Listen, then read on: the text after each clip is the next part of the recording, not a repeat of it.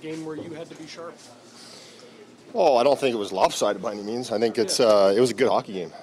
Both teams were fighting for air out there. I think it was a tight game. It was a hard game.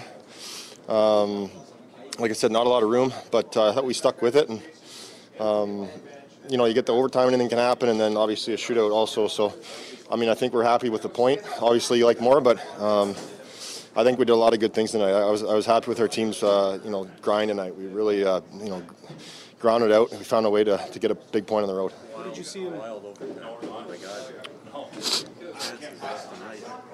Yeah, that's what 3-on-3 hockey does with the best players in the world out there. So yeah, it's exciting for you guys, not so much for the goalies, but just trying to keep it close there. And obviously, when you have the talented players that we have out there in overtime, you just gotta try and make those saves. And didn't happen tonight, but like I said, big point, battle hard.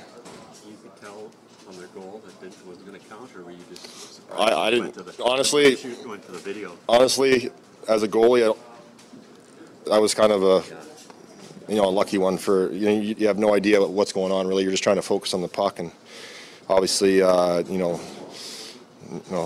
tip to the video guy for finding that. But those plays happen, and you just got to kind of stay focused.